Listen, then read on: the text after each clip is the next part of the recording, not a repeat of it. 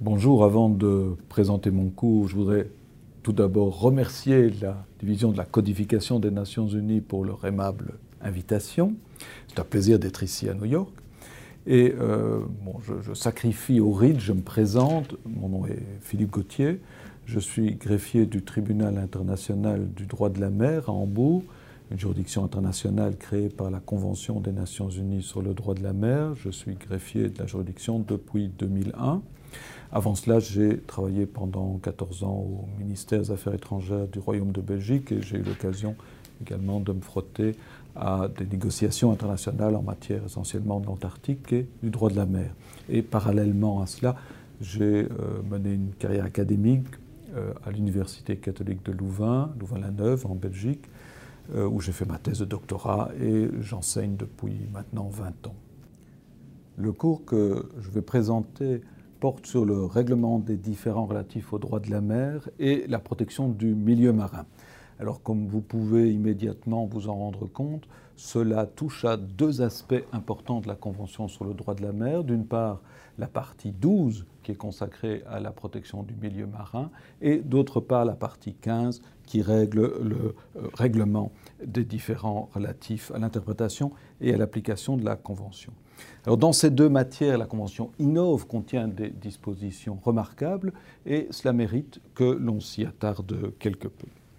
Ce que je compte faire, c'est tout d'abord introduire les éléments essentiels relatifs à chaque régime mis en place par la Convention, le régime relatif à la protection du milieu marin, d'une part, et d'autre part, le régime concernant le règlement des différends. Et ensuite, je vais examiner quelques questions qui sont générées, qui sont suscitées par la pratique, par la jurisprudence, et essentiellement il s'agit de 4 questions assez simples. Quels sont les différends que l'on rencontre? Première question. Deuxième question, qui peut agir? Le titulaire du droit d'action. Troisièmement, y a-t-il des procédures qui existent, des procédures spécifiques qu'il convient de mentionner? Et dernière question, que demander lorsqu'il y a un litige intéressant la protection du milieu marin? Et donc, sans plus attendre, je vais procéder à l'examen des éléments essentiels, des points essentiels de chaque régime. Ce que je voudrais également préciser, c'est qu'au cours de cet exposé, je vais faire référence à de nombreuses dispositions de la Convention sur le droit de la mer. C'est la Convention des Nations Unies sur le droit de la mer, dont le texte est disponible sur le site des Nations Unies. Et je mettrai également à votre disposition un plan de l'exposé ainsi qu'une bibliographie sélective. Premier point, la protection du milieu marin. Alors je ne prétends pas donner un exposé exhaustif, c'est plutôt un panorama, un aperçu des dispositions de la Convention en matière de protection du milieu marin. Et à ce titre, j'ai parlé de la partie 12 qui est consacrée à la protection du milieu marin, mais il n'y a pas que la partie 12 qui contient des dispositions intéressant l'environnement. Déjà, dès l'article 1er, la définition de la pollution est mentionnée à l'article 1er. Également, dans les dispositions intéressant la zone économique exclusive, il est prévu que l'État côtier dispose d'une juridiction à juridiction en ce qui concerne la protection et la préservation du milieu marin. C'est l'article 56 de la Convention. Mais la protection de l'environnement n'est pas limitée à la seule lutte contre la pollution. Et j'envisage ici l'environnement dans un sens large, c'est-à-dire également la conservation des ressources halieutiques, des stocks de poissons. Et là, dans la zone économique exclusive, l'État côtier doit également prendre, je cite l'article 61, des mesures appropriées de conservation et de gestion pour éviter que le maintien des ressources biologiques de la zone économique exclusive ne soit compromis par une surexploitation. Et l'article 73 de la Convention également dispose que l'État côtier peut prendre des mesures en cas de sanction à sa législation. Attention, ces mesures de sanction ne peuvent pas comprendre des peines d'emprisonnement. C'est un point important à souligner. La partie de la Convention consacrée à la zone économique exclusive contient également des obligations de coopération je mentionne cela en passant, ce ferait l'objet d'un cours distinct.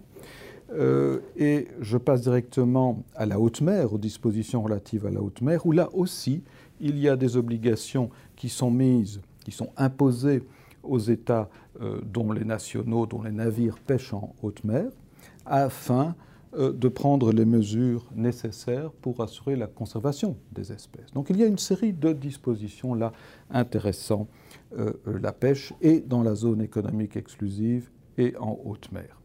Alors je me contenterai ici d'évoquer la partie 11 de la Convention, la partie qui est consacrée à l'exploitation des ressources minérales de la zone, au-delà des zones sous limite de juridiction nationale des États.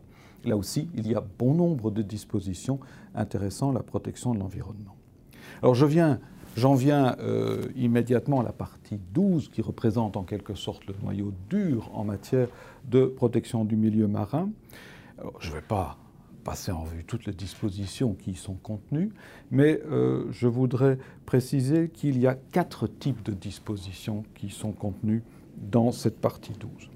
Premièrement, il y a des obligations, je dirais, générales. Pour vous donner un exemple, l'article 192 dispose, je cite, « Les États ont l'obligation de protéger et de préserver le milieu marin. » C'est court, c'est bref, mais ça demande aux États d'agir. Il y a une obligation de due diligence. La même chose à l'article 194. La Convention prévoit que les États doivent agir pour éviter que les activités menées sous leur contrôle, sous leur juridiction, ne causent des dommages à autrui. C'est une obligation classique, mais qui se retrouve inscrite ici dans un traité international. Également, des obligations de coopération, tel l'article 198 qui demande aux États de notifier tout risque imminent de dommage ou d'un dommage effectif. Également, l'article 206, un article très important qui a suscité pas mal d'intérêt, c'est l'article qui prévoit l'obligation pour les États de mener des études d'impact d'activités qui vont se dérouler sous leur contrôle ou sous leur juridiction pour vérifier si ces activités n'ont pas des effets négatifs sur l'environnement. Alors, ce sont des obligations générales, mais qui ont des vertus pratiques. Et on va y revenir par la suite. Ce n'est pas parce qu'elles sont exprimées en des termes généraux qu'elles n'ont pas une efficacité, surtout lorsqu'elles sont examinées par un juge international. Voilà le premier type de disposition. Le deuxième type de disposition incluse dans la partie 12 concerne la compétence prescriptive, la compétence législative des États côtiers. Et là, il y a un catalogue de mesures qui peuvent être prises en fonction des différents types de pollution, pollution tellurique, pollution résultant d'activités d'exploitation de la zone, pollution par les navires. Et chaque fois, l'État côtier doit veiller à respecter les normes généralement acceptées par les organisations internationales compétentes, par exemple l'OMI, l'Organisation maritime internationale. Donc il y a une compétence prescriptive, mais également des limites. Il faut respecter les normes généralement acceptées. Troisième type de disposition, on passe là à une compétence beaucoup plus sensible, c'est la compétence en matière d'exécution. Que peut faire l'État en cas de sanction de ces législations nationales, des législations qu'il a adoptées? Donc, compétence en matière d'exécution. Là aussi, la Convention, la partie 12, va passer en revue une série de types de pollution. Et je vous donne une illustration par quelques dispositions, essentiellement l'article 217 qui est consacré au rôle, aux obligations, au pouvoir de l'État du pavillon des navires. Là, c'est important de le mentionner, l'article 217 prévoit que les États, je cite, « veillent à ce que les navires battant leur pavillon ou immatriculés par eux respectent les règles et normes internationales applicables, établies par l'intermédiaire de l'organisation internationale compétente. » Des normes qui sont établies afin de prévenir, réduire et maîtriser la pollution du milieu marin par les navires. Donc il y a une obligation assez claire à l'égard de l'État du pavillon. Et si vous lisez attentivement l'article 217, vous voyez que l'État du pavillon doit mener une enquête, doit réprimer les infractions qui sont commises par les navires qui battent son pavillon. Donc il y a une obligation très précise de comportement là, contrairement à ce qui est parfois affirmé en disant qu'en droit international, il n'y a pas véritablement de règles qui imposent des obligations à l'État du pavillon. Non, l'article 217 existe et d'ailleurs il prévoit que si un autre État se plaint d'une infraction commise par un navire à l'égard des faits de pollution, par exemple, l'État du pavillon doit entamer des poursuites et doit également informer l'État tiers du résultat de son enquête. Donc il y a des obligations précises là, qui sont contenues dans cette partie 12, qui vise également, et je mentionne cela en passant, les compétences de l'État du port, en particulier pour des rejets effectués par des navires en dehors des eaux sous sa juridiction. Donc c'est assez intéressant parce que l'État du port devient en quelque sorte un organe de contrôle international, même pour des rejets qui ne l'affectent pas nécessairement. Ce sont des rejets en dehors des zones sous sa juridiction nationale. Et il y a également l'article 220, un article assez important puisqu'il prévoit et il dresse un catalogue des mesures que peut prendre l'État côtier en cas de pollution par les navires. Et ces mesures vont différer en fonction de la localisation du navire. Si le navire se trouve dans son port, dans la mer territoriale ou dans la zone économique exclusive, il pourra adopter des mesures plus contraignantes. Dernier type de disposition contenue dans la partie 12, ce sont des garanties. Afin d'éviter que les mesures prises par l'État côtier ou d'autres États qui sont compétents en vertu de la partie 12 ne portent atteinte à des principes fondamentaux. Je donne deux exemples. L'article 230 qui prévoit qu'en cas de fait de pollution, seules des peines pécuniaires peuvent être imposées. Donc pas d'emprisonnement du capitaine pour des faits de pollution, sauf si la pollution a été commise dans la mer territoriale et suite à un acte délibéré et grave de pollution. C'est l'article 230. C'est une garantie. Elle est inscrite dans un traité international. Autre disposition, c'est l'article 231 qui prévoit que lorsqu'un État prend des mesures à l'égard d'un navire étranger, il doit notifier l'État du pavillon. Celui-ci pouvant alors prendre des mesures pour assurer la protection de l'équipage ou du navire. Des obligations de comportement donc assez précises contenues dans la partie 12 de la Convention. Voilà, j'ai terminé cet aperçu de la partie 12 concernant la protection du milieu marin en vous donnant un panorama des principales dispositions qui sont contenues. J'en viens maintenant à la deuxième partie, la partie 15 de la Convention qui est consacrée au règlement pacifique des différends. Alors ici, il faut souligner l'aspect novateur de la Convention. Pourquoi ? Parce que vous n'êtes pas sans savoir qu'en droit international, il n'y a pas de juge obligatoire. Bien sûr, les États doivent régler leurs différends de manière pacifique. Il y a l'interdiction du recours à la force, mais ça ne veut pas dire que tous les différends peuvent être ou doivent être soumis à un juge ou un arbitre international. Seuls les différends qui sont susceptibles de menacer la paix et la sécurité internationale supposent l'obligation de les régler. Autrement, des États peuvent conserver, si je peux utiliser ce terme, un différend pendant des années, tant que cela ne porte pas atteinte aux relations entre ceux-ci. Mais le revers de la médaille, cela veut dire que s'il n'y a pas de consentement entre les États pour saisir un juge, le différend va subsister. L'État qui se prétend victime d'une violation n'aura pas recours à un juge. Donc il y a là une faille dans le système international en quelque sorte, et la Convention remédie à cette lacune, si on peut parler ici d'une lacune, en ce sens qu'elle établit un régime largement obligatoire de règlement des différends. Donc tout différend en principe relatif à l'interprétation ou à l'application de la Convention pourra être soumis à un organe de règlement des différends. C'est une nouveauté qu'il faut souligner puisque c'est peu fréquent en droit international. C'est la seule convention en la matière qui contient un régime aussi achevé, aussi robuste en matière de règlement des différends. Alors la partie 15 contient 2 sections. La section 1 qui est consacrée aux moyens diplomatiques. En effet, les États peuvent toujours préférer régler leurs différends par voie diplomatique, c'est-à-dire par la négociation, la conciliation, la médiation, l'enquête. Mais si le différend n'est pas réglé par ce moyen, il y a la possibilité pour toute partie au différend de s'adresser à un juge ou un arbitre international. C'est le principe de l'obligation de règlement des différends. Et cela est réglé par la section 2 de la Convention qui est intitulée « Procédure obligatoire aboutissant à des décisions obligatoires ».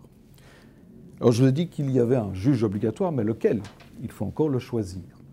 Et cela se fait par la voie de déclarations qui peuvent être faites à tout moment par les États partis à la Convention, des déclarations en vertu de l'article 287 de la Convention.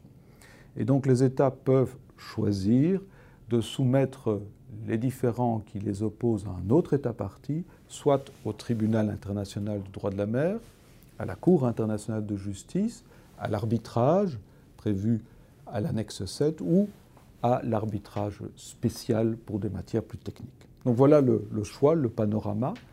Et si 2 États qui s'opposent ont choisi le même mécanisme de règlement des différends, par exemple un différend entre la Belgique et l'Italie, ces 2 États ont choisi chacun et le tribunal du droit de la mer et la Cour internationale de justice, donc le demandeur aura le choix pour soumettre le différend soit au tribunal, soit à la Cour. Si les déclarations ne se rencontrent pas, alors la prime est réservée à l'arbitrage. C'est l'arbitrage qui devient le moyen par défaut de règlement des différends. Et si les États n'ont pas choisi, et la majorité des États n'a pas choisi, n'a pas fait de déclaration, eh bien c'est l'arbitrage qui s'imposera en cas de différend. Donc il y a recours à un juge ou un arbitre obligatoire en vertu de la Convention. Alors le tableau ne doit pas être idyllique en ce sens qu'il y a quand même des limitations et des exceptions prévues par la Convention. Les limitations sont prévues à l'article 297. On parle de limitation parce qu'il s'agit de limites de droit. Elles s'appliquent entre États partis sans qu'il soit nécessaire de faire quelque déclaration que ce soit. Des planos, ces limites s'appliquent. Cela vise des catégories de différends concernant l'exercice des droits souverains par l'État côtier dans sa zone économique exclusive en matière de pêche et de recherche scientifique marine. 2 catégories de différends qui sont exclus. Attention, il ne faut pas en conclure que tous les différends, par exemple intéressant la pêche dans la zone économique, sont exclus. On parle de droits souverains. Si par exemple le différend porte sur des mesures d'emprisonnement à la suite d'infractions alléguées de pêche illicite, l'emprisonnement est exclu par l'article 73. Donc il ne s'agit pas là de droit souverain. De même, l'état du pavillon du navire peut soulever l'argument selon lequel le navire ne se livrait aucunement à la pêche illicite, mais se contentait de naviguer dans la zone économique exclusive, c'est-à-dire d'exercer son droit à la navigation. Et donc à ce moment-là, le selon sa qualification, échappera ou non aux limitations prévues à l'article 297. Donc l'article 297 est un article long, il fait plus d'une page, assez complexe, et il ne faut pas rapidement en conclure que tous les litiges concernant la pêche et la recherche scientifique marine sont exclus. À côté de l'article 297, vous avez l'article 298 qui parle d'exception. Il s'agit d'exceptions facultatives en ce sens que les États peuvent choisir de recourir à cette disposition et de faire une déclaration excluant certaines catégories de différends. Il s'agit de 3 types de différends qui peuvent être exclus du champ d'application du règlement des différends en vertu de la partie 15. Premièrement, les différends en matière de délimitation maritime. Deuxièmement, les différends pour lesquels le Conseil de sécurité des Nations Unies exerce son rôle en vertu de la Charte. Et troisièmement, les activités militaires. Activités militaires ainsi que les mesures de police concernant des activités exclues du champ d'application de la partie 15 en vertu de l'article 297. Qu'est-ce que cela signifie? On vise ici des mesures de police, par exemple des mesures prises lorsqu'on arraisonne un navire de pêche qui est suspecté de se livrer à de la pêche illicite dans la zone économique exclusive. Eh bien, l'article 298 permet à l'État d'exclure ce type de différend. Ça veut dire, à contrario, que si l'État ne fait pas cette déclaration, ce type de différend reste couvert par la partie 15 en vertu même de l'application de l'article 297. Voilà un aperçu des points essentiels de la partie 15 consacrée au règlement des différends. Je dois ajouter pour terminer que le mécanisme de la partie 15 n'a pas vocation à jouer un rôle exclusif. Je m'explique. Les États peuvent toujours choisir les modes de règlement des différends qu'ils préfèrent. Ils peuvent sortir de la partie 15 s'ils le souhaitent. Par ailleurs, le mécanisme de la partie 15 coexiste avec d'autres portes ouvertes vers des mécanismes de règlement des différends. Là, ici, je m'explique également. Vous avez des mécanismes de règlement des différends qui existent de manière générale, qui couvrent tous les différends, y compris les différends relatifs au droit de la mer. Deux exemples. Les États peuvent faire des déclarations en vertu de l'article 36, paragraphe 2 du statut de la Cour internationale de justice. Les déclarations facultatives d'acceptation de la compétence obligatoire de la Cour. Et lorsqu'ils font de telles déclarations, ces déclarations comprennent tous les différends, y compris des différends relatifs au droit de la mer. Donc il y a une voie d'accès en vertu du statut de la Cour indépendante de la partie 15. De même, dans certains cas, l'accès à la justice internationale est garanti par des conventions régionales de règlement ou des conventions universelles de règlement pacifique de différends. Par exemple, le pacte de Bogota de 1948 ou la Convention européenne sur le règlement des différends de 1957. Là aussi, ce sont des pistes qui peuvent être explorées, exploitées par les États lorsqu'ils sont face à des différends, indépendamment de la partie 15. Donc il faut préciser cela pour bien souligner le fait que la partie 15 n'a pas une vocation à jouer un rôle exclusif. Voilà pour la première partie qui présente les éléments essentiels des deux régimes, l'un concernant la protection du milieu marin, l'autre le règlement des différends. Alors j'en viens maintenant à la deuxième partie qui est consacrée à l'examen de certaines questions. La première question, quels types de différends peuvent surgir concernant la protection du milieu marin? Bon, avec le catalogue de dispositions que j'ai déjà présenté, vous avez déjà une idée. Par exemple, on a fait référence aux garanties, l'article 230. Imaginez qu'un État détienne et inflige des peines de prison à l'équipage d'un navire qui a causé des faits de pollution dans la zone économique exclusive, c'est un acte, une conduite qui serait contraire à la Convention. Donc ça peut déboucher sur une action qui est introduite en vertu de la partie 15.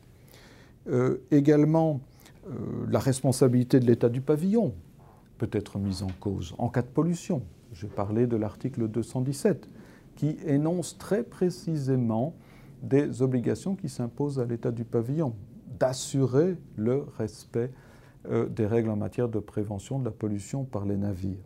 Donc s'il y a un défaut de vigilance, si le comportement de l'État prête à critique, eh bien il y a la possibilité d'agir internationalement sur la base des dispositions de la Convention. Alors on parle parfois de la responsabilité de l'État du pavillon dans le respect des mesures de conservation des ressources halieutiques, des stocks de poissons. Et il y a peu de cas où la responsabilité de l'État du pavillon a été mise en cause en ce sens.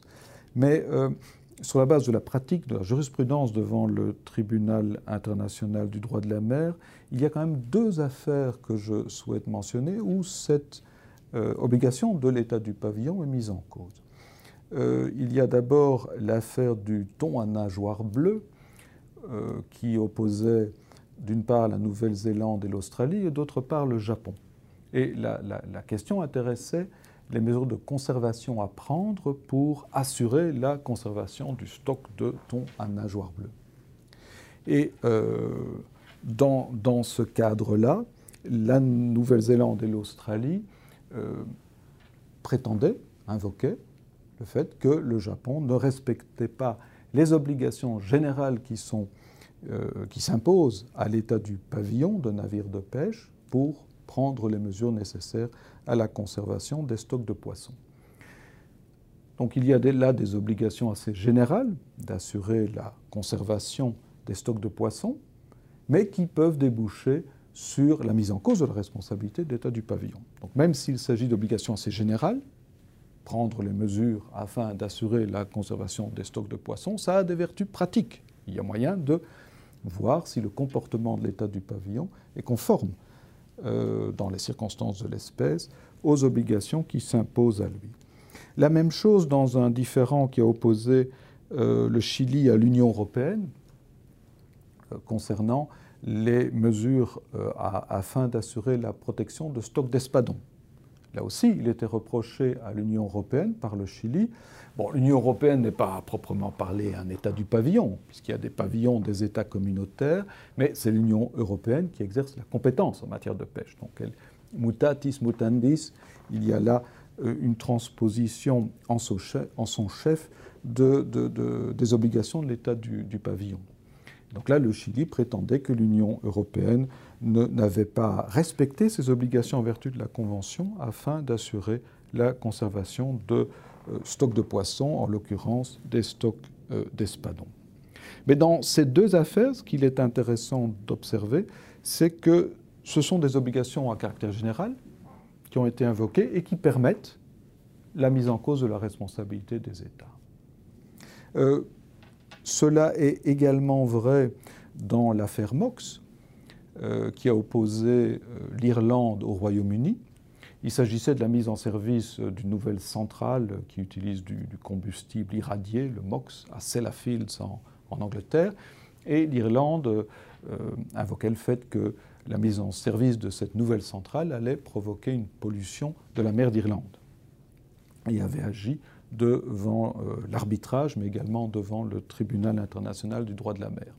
Si vous regardez les obligations dont la violation est invoquée par l'Irlande, ce sont des obligations de coopération, l'obligation d'agir afin de préserver l'environnement marin, donc des obligations également générales, mais qui ont une vertu pratique essentielle et qui est souvent sous-estimée. Mais ici, elles ont été invoquées devant le tribunal et dans la décision du tribunal rendue en 2001, le tribunal du droit de la mer a notamment souligné, je cite, que l'obligation de coopérer constitue, en vertu de la partie 12 de la Convention et du droit international général, un principe fondamental en matière de prévention de la pollution du milieu marin et qu'il en découle des droits que le tribunal peut considérer appropriés de préserver. Donc ce n'est pas juste une phrase anodine, il y a un principe qui a des conséquences pratiques non négligeables, qui impose à l'État d'agir, de communiquer des informations, de coopérer, de répondre à des demandes de renseignements, de ne pas garder le silence. Donc c'est un point à souligner pour renforcer l'utilisation de l'arsenal juridique dont on dispose en la matière. Et d'ailleurs, sur la base de cette obligation de coopération, le tribunal a imposé aux États parties, et en particulier au Royaume-Uni, la communication d'informations Et suite à cela, d'ailleurs, les deux parties se sont réunies à plusieurs reprises.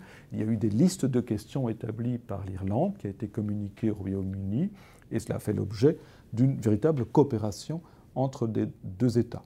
Donc ce n'est pas un vain mot, il y a moyen d'utiliser ce type de disposition. C'est la première conclusion à laquelle je voulais arriver. Deuxième question, qui peut agir?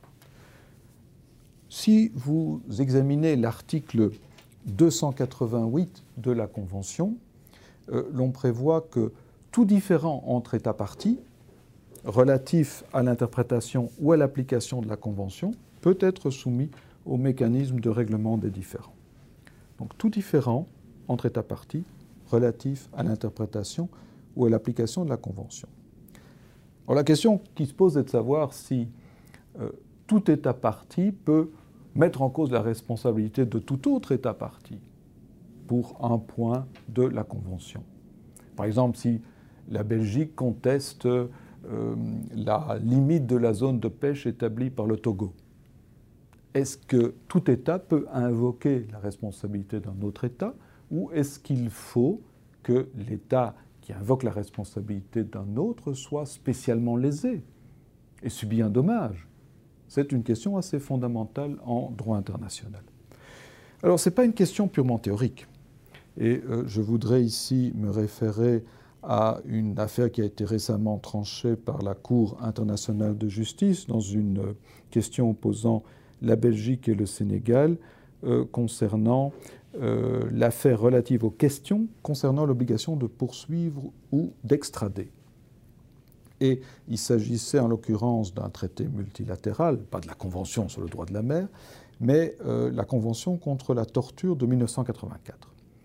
Et l'article 30 de cette Convention prévoit la compétence de la Cour internationale de justice pour tout différend entre deux ou plusieurs parties à la Convention concernant l'interprétation ou l'application de la présente Convention. Des termes qui font écho à l'article 288 inclus dans la Convention. Et sur ce point, la Cour a considéré que la Convention de 1984 mettait en place des obligations qui peuvent être qualifiées d'obligations erga omnes partes, en ce sens que, quelle que soit l'affaire, chaque État partie a un intérêt à ce qu'elles soient respectées, ces obligations. Et donc chaque État partie peut demander le respect par tout autre État partie de ces obligations sans avoir à démontrer un intérêt spécifique particulier. Alors, peut-on invoquer cette même approche s'agissant de la Convention sur le droit de la mer? C'est peut-être pas certain. On ne parle pas ici de Convention contre la torture. C'est la Convention sur le droit de la mer. Alors, il faut ici se référer aux dispositions incluses dans le projet d'article sur la responsabilité des États. Et essentiellement, c'est connu, il y a deux dispositions, l'article 42 et l'article 48 du projet d'article. Et en vertu de l'article 42, l'État lésé par la violation d'une obligation peut invoquer la responsabilité d'un autre État. Donc la notion phare, la notion clé ici est celle d'État lésé. Alors l'État lésé est celui qui est bénéficiaire, destinataire de l'obligation violée, parce qu'elle est due à cet État individuellement. Donc il y a une relation bilatérale en quelque sorte entre l'État qui a commis l'acte illicite et l'État victime, l'État lésé, ou l'État est lésé si l'obligation est due à un groupe d'États dont l'État lésé fait partie, ou à la communauté internationale dans son ensemble. Et la violation, en plus, atteint spécialement cet État. On peut retrouver ce type de relation, de rapport, dans la Convention sur le droit de la mer. Dans le premier cas de figure, pensez à l'article 231, qui prévoit que l'État qui prend des mesures à l'égard d'un navire étranger doit informer l'État du pavillon. C'est une relation bilatérale. Donc en cas de méconnaissance de cette obligation, l'obligation est due à l'État du pavillon, celui-ci pourra intervenir. C'est classique. Deuxième cas de figure, vous avez l'article 194 de la Convention qui prévoit, qui impose aux États de veiller à ce que les activités qui se déroulent sous leur contrôle, sous leur juridiction, ne causent pas de dommages à autrui. Mais autrui, c'est tout autre État. Ce n'est pas un État nommément désigné. Donc s'il y a un fait de pollution et que cette pollution cause des dégâts et débouche sur des pollutions d'une plage, des plages d'un autre État, eh bien cet autre État va pouvoir invoquer la violation d'une obligation qui est établie pour un groupe d'États, le groupe des États parties, mais qui l'affecte spécialement, puisque son territoire a été souillé. Donc là, on trouve ce type de disposition sans problème dans la Convention. Plus compliqué est l'article 48 qui parle de l'invocation de la responsabilité par un État autre qu'un État lésé. Et donc là, il n'y a pas de dommages matériels en quelque sorte. Et le projet d'article prévoit qu'il y a une possibilité pour un État autre que l'État lésé d'invoquer la responsabilité d'un autre État si l'obligation violée est établie aux fins de la protection d'un intérêt collectif du groupe ou cette obligation violée est due à la communauté internationale dans son ensemble. Prenons le cas du protocole de Madrid au traité sur l'Antarctique qui interdit l'exploitation de toute ressource minérale en Antarctique. Eh bien, si un État se livre à une activité prohibée, cela intéresse le groupe, les États partis au protocole de Madrid. Donc c'est une obligation qui pourrait là rentrer dans la catégorie prévue à l'article 48. Dans le projet d'article de la Commission, l'on fait référence à des obligations dures, un noyau dur d'obligations telles l'interdiction des actes d'agression ou des actes de génocide. Mais donc l'article 48 prévoit cette possibilité d'invoquer la responsabilité d'un État par un État autre que l'État lésé. Bon, il n'est pas certain que dans la Convention sur le droit de la mer, il y ait des dispositions qui se prêtent à cette analyse ou cette approche, mais ce n'est pas exclu non plus. Et je mentionnerai deux matières. Premièrement, la partie 11, concernant le patrimoine commun de l'humanité, qui contient des dispositions également en matière de protection de l'environnement. Et là, l'on peut considérer que l'essentiel de la partie 11 est établi aux fins de la protection et de l'intérêt de la communauté internationale dans son ensemble. Deuxièmement, il y a une forme d'indice d'un intérêt collectif qui est présent dans certaines dispositions de la Convention. J'ai déjà mentionné l'article 218, qui parle des pouvoirs de l'État du port. En effet, l'État du port peut intenter des poursuites pour des rejets qui ne le concernent pas, pour des rejets qui ont été occasionnés ou qui ont eu lieu en dehors de sa zone, même en haute mer. Donc il y a une forme d'intérêt collectif dont certains États sont dépositaires en vertu de la Convention, l'État du port. Donc c'est l'indice là d'un intérêt collectif qui peut être exploité sous couvert de l'article 48 du projet d'article de la Commission du droit international. Troisième question, y a-t-il des procédures spécifiques établies par la Convention? Alors je vais ici aborder deux procédures. Premièrement, la procédure en vue de la prompte mainlevée de l'immobilisation d'un navire et la libération de son équipage. C'est la procédure prévue à l'article 292 de la Convention. Et quelle est la raison d'être de ces dispositions? La Convention veut éviter que des navires soient détenus, immobilisés pendant une longue période de temps, ce qui porterait atteinte aux relations économiques, aux relations commerciales internationales, étant donné que l'essentiel du commerce se fait par voie maritime. Et donc pour certaines infractions établies par la Convention, il y a l'obligation pour l'État qui détient un navire de le libérer moyennant le dépôt d'une caution raisonnable, garantie bancaire. Cette caution servira à payer l'amende qui peut être infligée par le tribunal local, le tribunal national, qui va lui continuer à se charger, à examiner l'affaire au fond. Donc on permet au navire de quitter le port mais il faut permettre le paiement de l'amende qui sera infligée par le tribunal national. C'est l'objet essentiel de cette disposition. Alors il y a plusieurs affaires qui ont été soumises au tribunal international du droit de la mer sur cette base, mais uniquement pour des infractions en matière de pêche dans la zone économique exclusive. C'est prévu à l'article 73 de la Convention. Mais je mentionne cette procédure parce qu'elle peut également être appliquée lorsqu'un navire est détenu pour des infractions à la législation nationale en matière de prévention de la pollution. Mais jusqu'à présent, c'est un peu la belle au bois dormant, puisque cette disposition n'a jamais été utilisée dans la pratique internationale. Mais si vous regardez l'article 226 de la Convention, paragraphe 1b, il est prévu qu'en cas d'enquête, et lorsque l'enquête prouve qu'il y a eu infraction aux lois et règlements applicables en vue de préserver le milieu marin, eh bien, il est, je cite, « il est procédé sans délai à la mainlevée de l'immobilisation du navire après l'accomplissement de formalités raisonnables telles que le dépôt d'une caution ou d'une autre garantie financière. » Donc, expressément, la Convention prévoit la possibilité de recourir à la procédure de prompte mainlevée.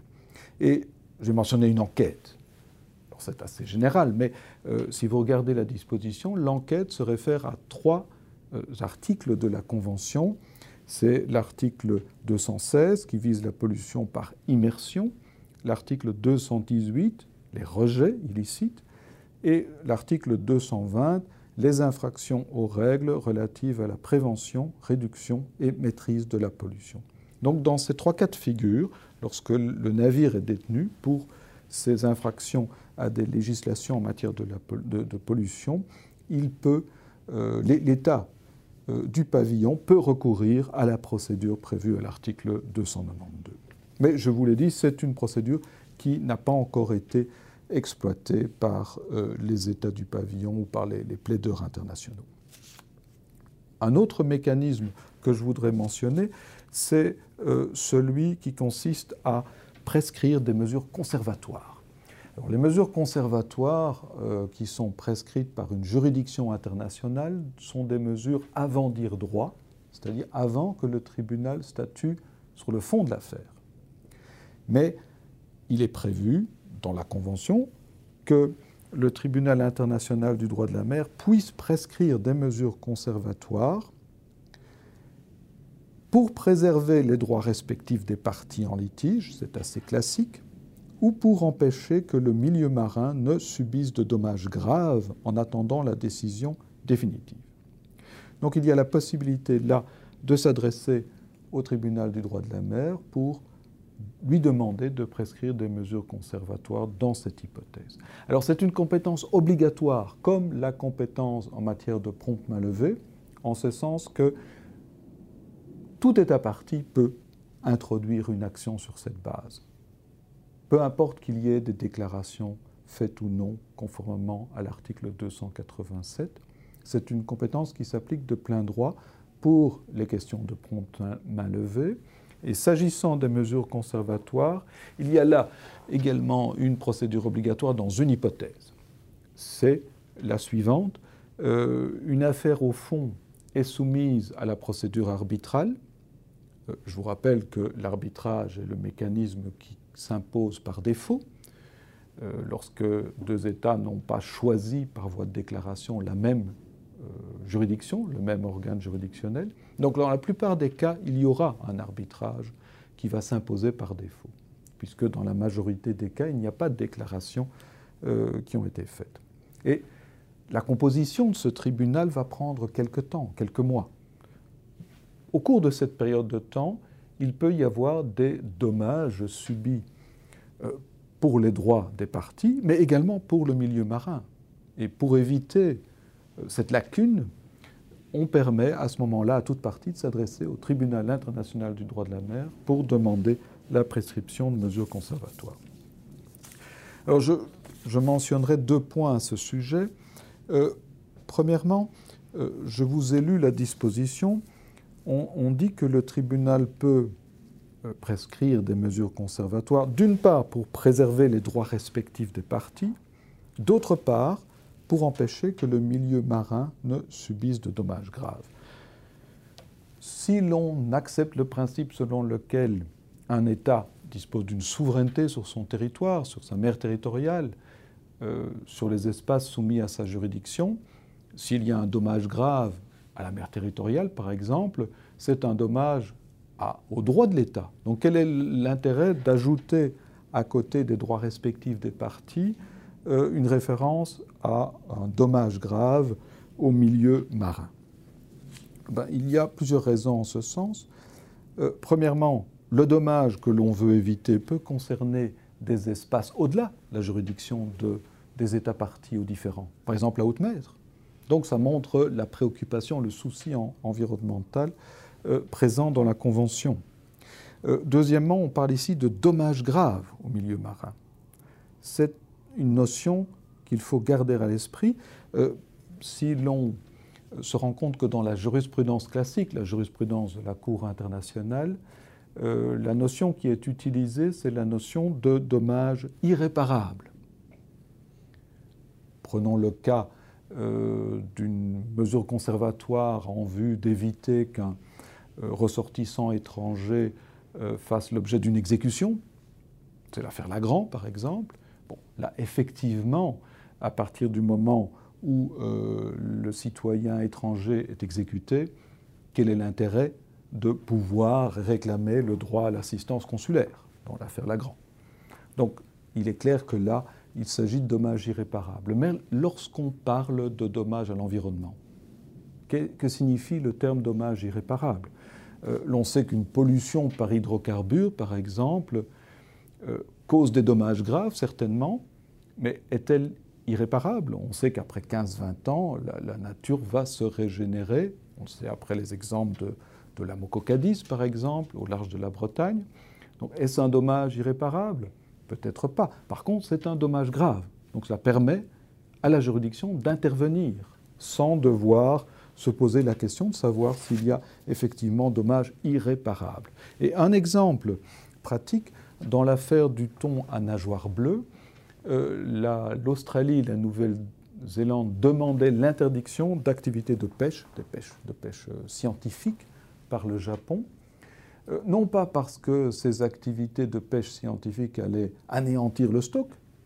Le stock ne se portait pas très bien, mais ce n'est pas ces activités de pêche scientifique qui allaient véritablement l'anéantir.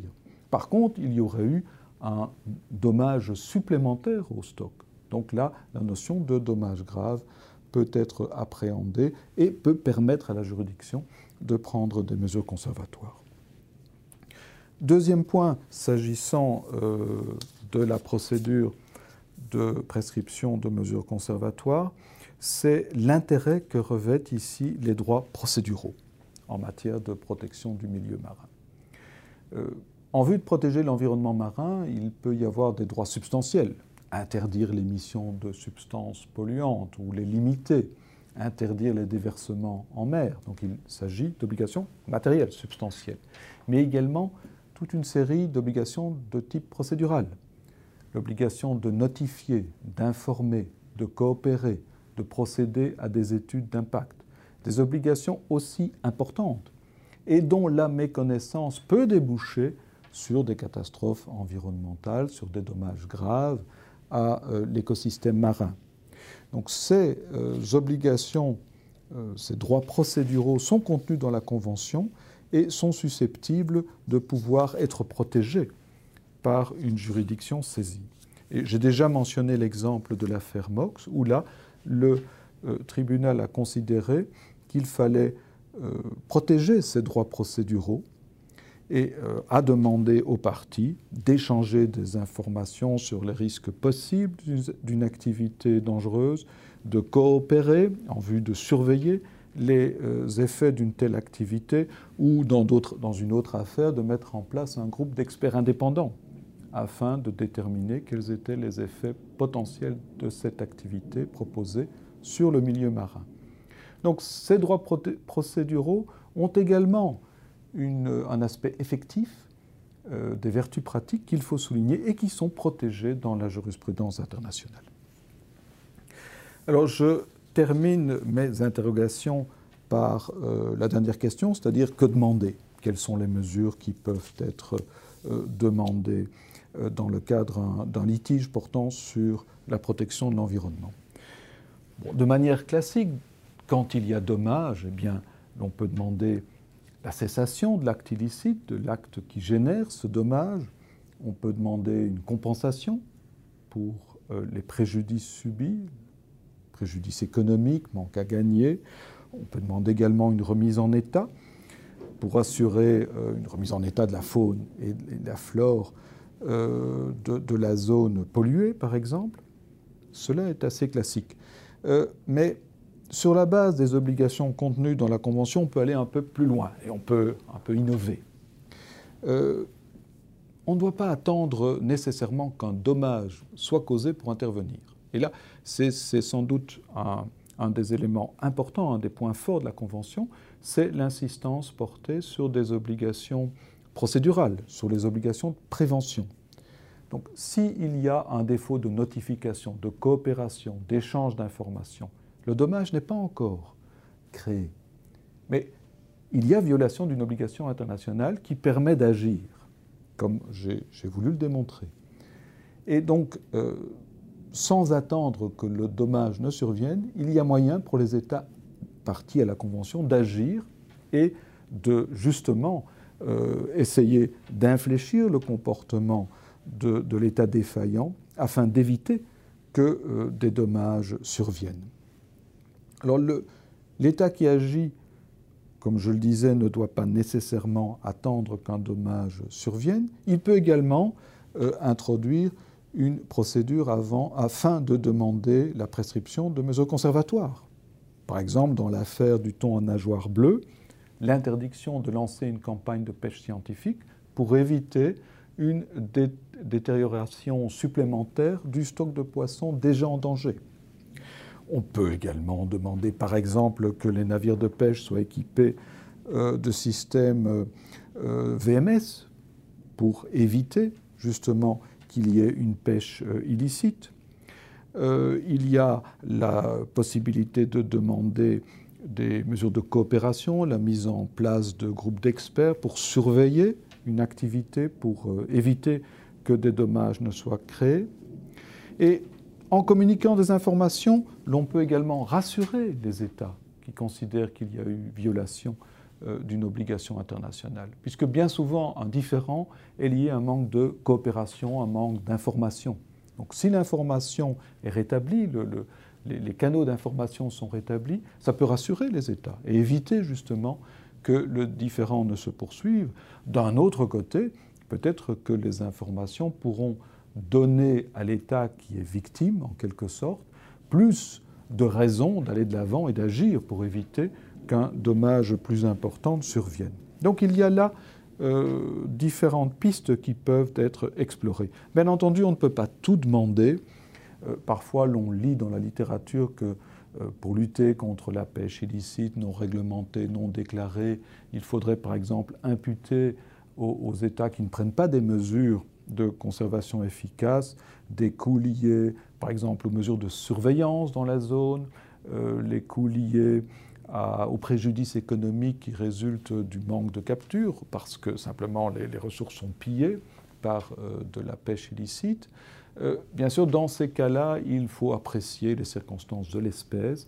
Il faut toujours garder à l'esprit qu'il faut un lien de causalité entre la violation commise, l'infraction commise et le dommage que l'on entend réparer. Donc là, cela demandera une appréciation des circonstances de l'espèce. Par contre, si l'on parle de cas de pollution, là, rien n'empêche pour l'État victime de celle-ci de demander, bien sûr, la réparation du préjudice écologique, du préjudice économique subi par ses ressortissants, de demander, par exemple, le remboursement des coûts des études qui sont menées pour évaluer les dommages qui ont été causés, les coûts des mesures de surveillance pour s'assurer que des mesures de restauration sont effectivement prises. Également le remboursement de mesures raisonnables de restauration afin de permettre que la faune et la flore soient rétablies sur la zone polluée. Donc il y a une série de pistes qui ne doivent pas nécessairement, je le répète, attendre la survenance du dommage. Je crois que c'est là un élément assez important de la Convention, c'est de permettre l'action avant le dommage sur la base des obligations procédurales et de prévention. Voilà, j'ai en 45 minutes, je pense, fait le tour de ces différentes questions. Et en guise de conclusion, ce que je voudrais dire, c'est que bien souvent, l'on prétend que le droit de l'environnement ou les règles en matière environnementale souffrent d'un défaut d'effectivité ou n'ont pas les moyens de leur politique, en ce sens que ce sont des obligations souvent générales et il manque d'outils juridiques, et d'autre part qu'il n'y a pas nécessairement d'accès garanti à la justice internationale, à un juge international. Et je voudrais dire que ces deux objections sont rencontrées dans une large mesure par la Convention des Nations Unies sur le droit de la mer. Il y a des obligations, même si certaines d'entre elles ont un libellé assez général, elles permettent une action efficace, et il y a également un recours à un juge obligatoire qui est largement assuré sur la base de la Convention. Je vous remercie pour votre attention.